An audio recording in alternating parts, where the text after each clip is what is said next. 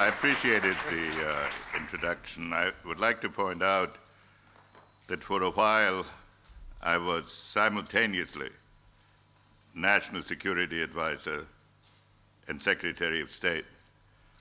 And I emphasize this because never before and never since have relations between the State Department and the White House been as harmonious as they were in those days.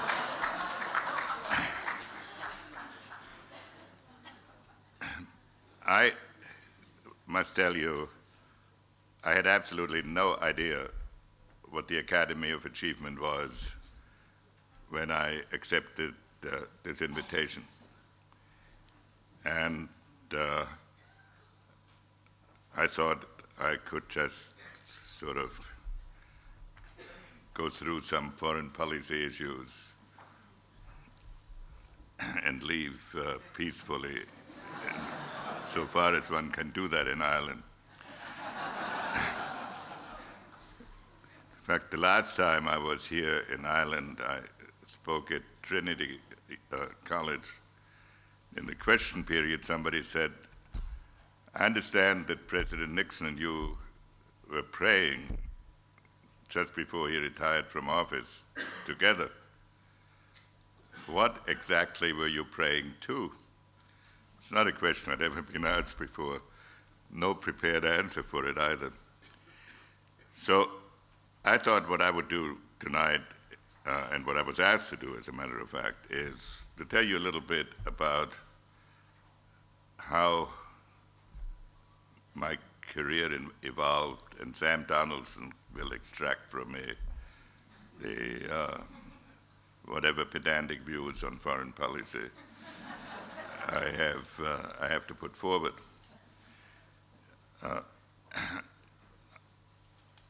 I occasionally teach at public schools in New York, and I had a question period. And somebody said, you were born in Germany. He said, how about the race problem in Germany? What can you tell us about that?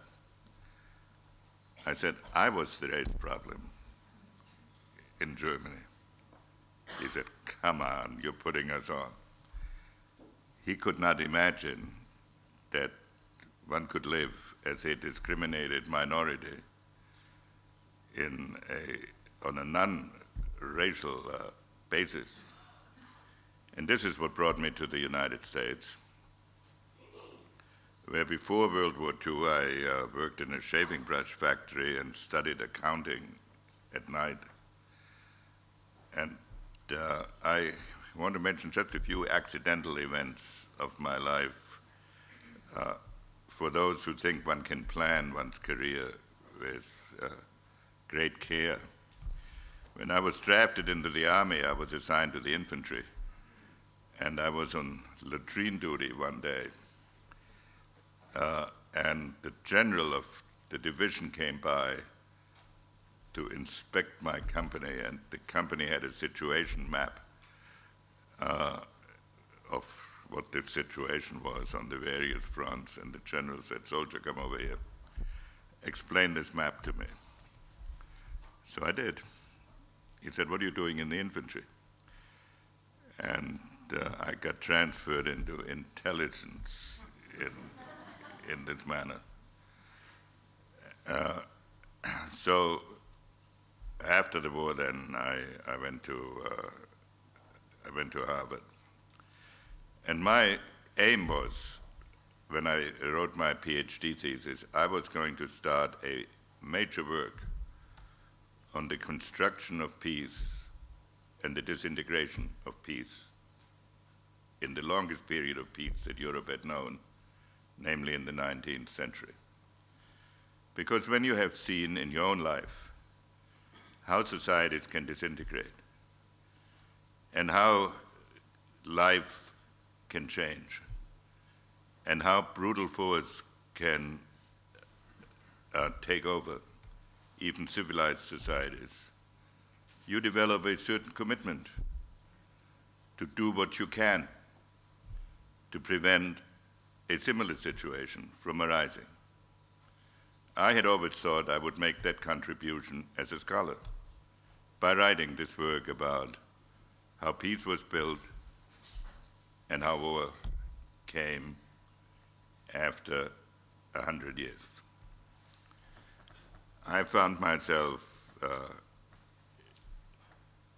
in policy issues because my friend Arthur Schlesinger, from whom I wound up in the wrong party as far as he was concerned, showed me a letter he had received from a friend of his about an issue of the 50s, which had to do with the reliance on nuclear weapons. And he asked me what I thought of that, and I wrote him a letter explaining why I thought that nuclear weapons could not be relied on as the principal weapon of American foreign policy. He sent that letter to Foreign Affairs. They published an article, and I got drawn into debates on that issue. I then became advisor to Nelson Rockefeller, who was a liberal Republican, which is now an endangered species. And I plotted my ascent into the Nixon administration, about which you can read in many books about me. I plotted that by supporting Nelson Rockefeller in 3 primary campaigns against Richard Nixon. So after Richard Nixon was elected president in 1968, he asked me for a meeting. He invited me to see him. And he offered me something, but I didn't know what it was, because Richard Nixon, contrary to what you read, was a very shy man who hated to be rejected. And so I knew he was saying something, but I didn't know what, so I went back to Harvard. And after a week or so, John Mitchell, who was one of his top advisors, called me up and said, "Well, are you going to take it or not?" I said, "Take what?" He said, "Oh my God, he screwed it up again."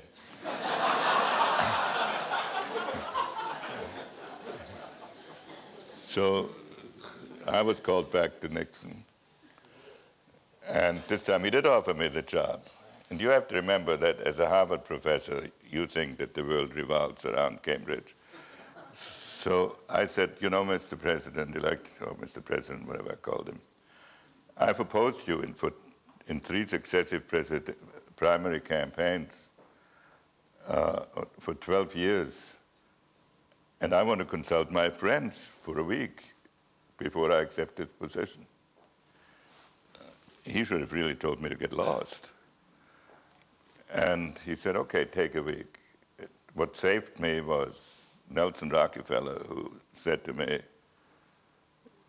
"When the President of the United States offers you the 3rd most important position in foreign policy, you don't bargain with him, you say yes. And has it occurred to you that he's taking a much bigger chance on you than you're taking on him?" Well, that in any event is how I got involved in foreign policy. And I served in an administration that had to deal with a tragic aspect of American foreign policy. We got involved in a war as far away from the United States as it is possible to be, on the basis of applying to Asia principles that we had learned in Europe. And the administration in which I served had the task of extricating 500,000 Americans without a debacle for the people there, 500,000 Americans surrounded by 1 million friendly and 1 million unfriendly Vietnamese who might have made common cause in certain conditions. And it was a period of enormous domestic divisions, which, just as we were beginning to surmount it, was followed by Watergate. And yet in that period, we were lucky enough to have the challenge of opening to China, beginning negotiations on the limitations of weapons, and a whole series of crises. I say lucky enough because at the end of the day, when you serve in government, at that level, or I would say at any level, it is the greatest opportunity that can be given to you to make a contribution to your society, and if you're lucky, to the world. If you come from academic life, as I did, you soon learn that there's a difference between an observer and a participant. An observer can pick his subject. He can work on it for as long as he wants. He has the privilege of changing his mind. He can pick the best possible solution and present it. The policymaker is overwhelmed with problems. The urgent is always in danger of driving out the important. At the end of every day as a policymaker, one of the decisions you have to make whom you're going to insult by not returning his telephone calls.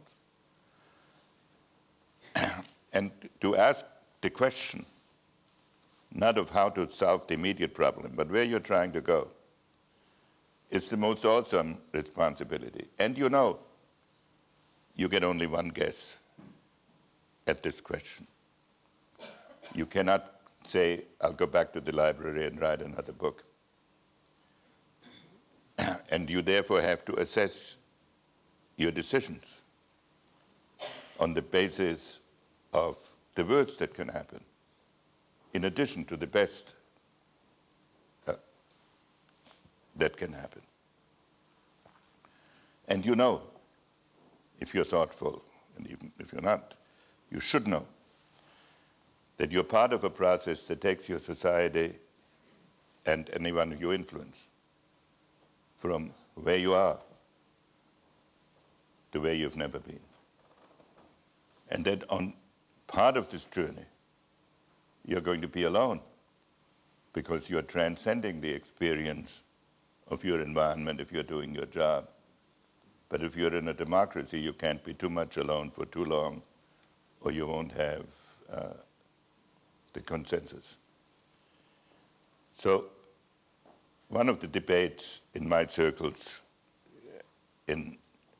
all over the world is idealism against realism.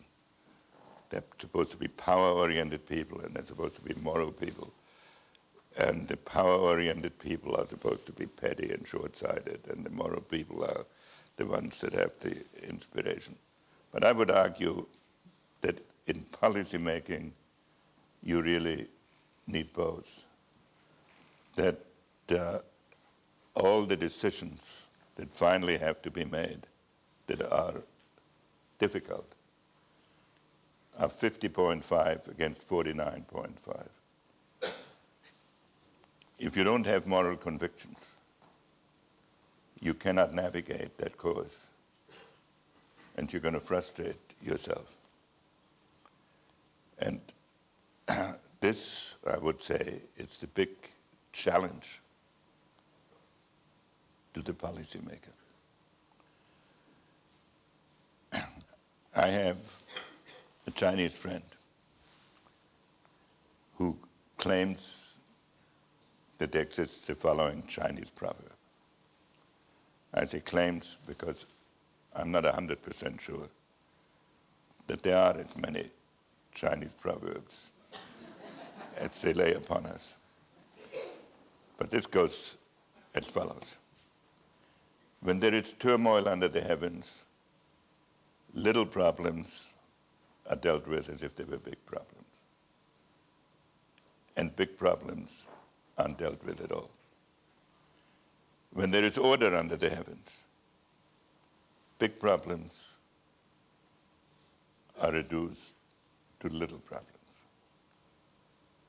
And little problems should not obsess us. this is the challenge of policymakers and for the students here. This is the contribution that you can make. I want to congratulate the Academy for assembling primarily such a distinguished group of senior people, but of so many of you who are the hope of the future. When President Eisenhower had retired from office and was, I guess, around the age that I now am, that I used to think was a different species, somebody asked him, is there anybody in the world of whom you're jealous? And he said, yes, my grandson. So I wish you all the best, and thank you for letting me come here.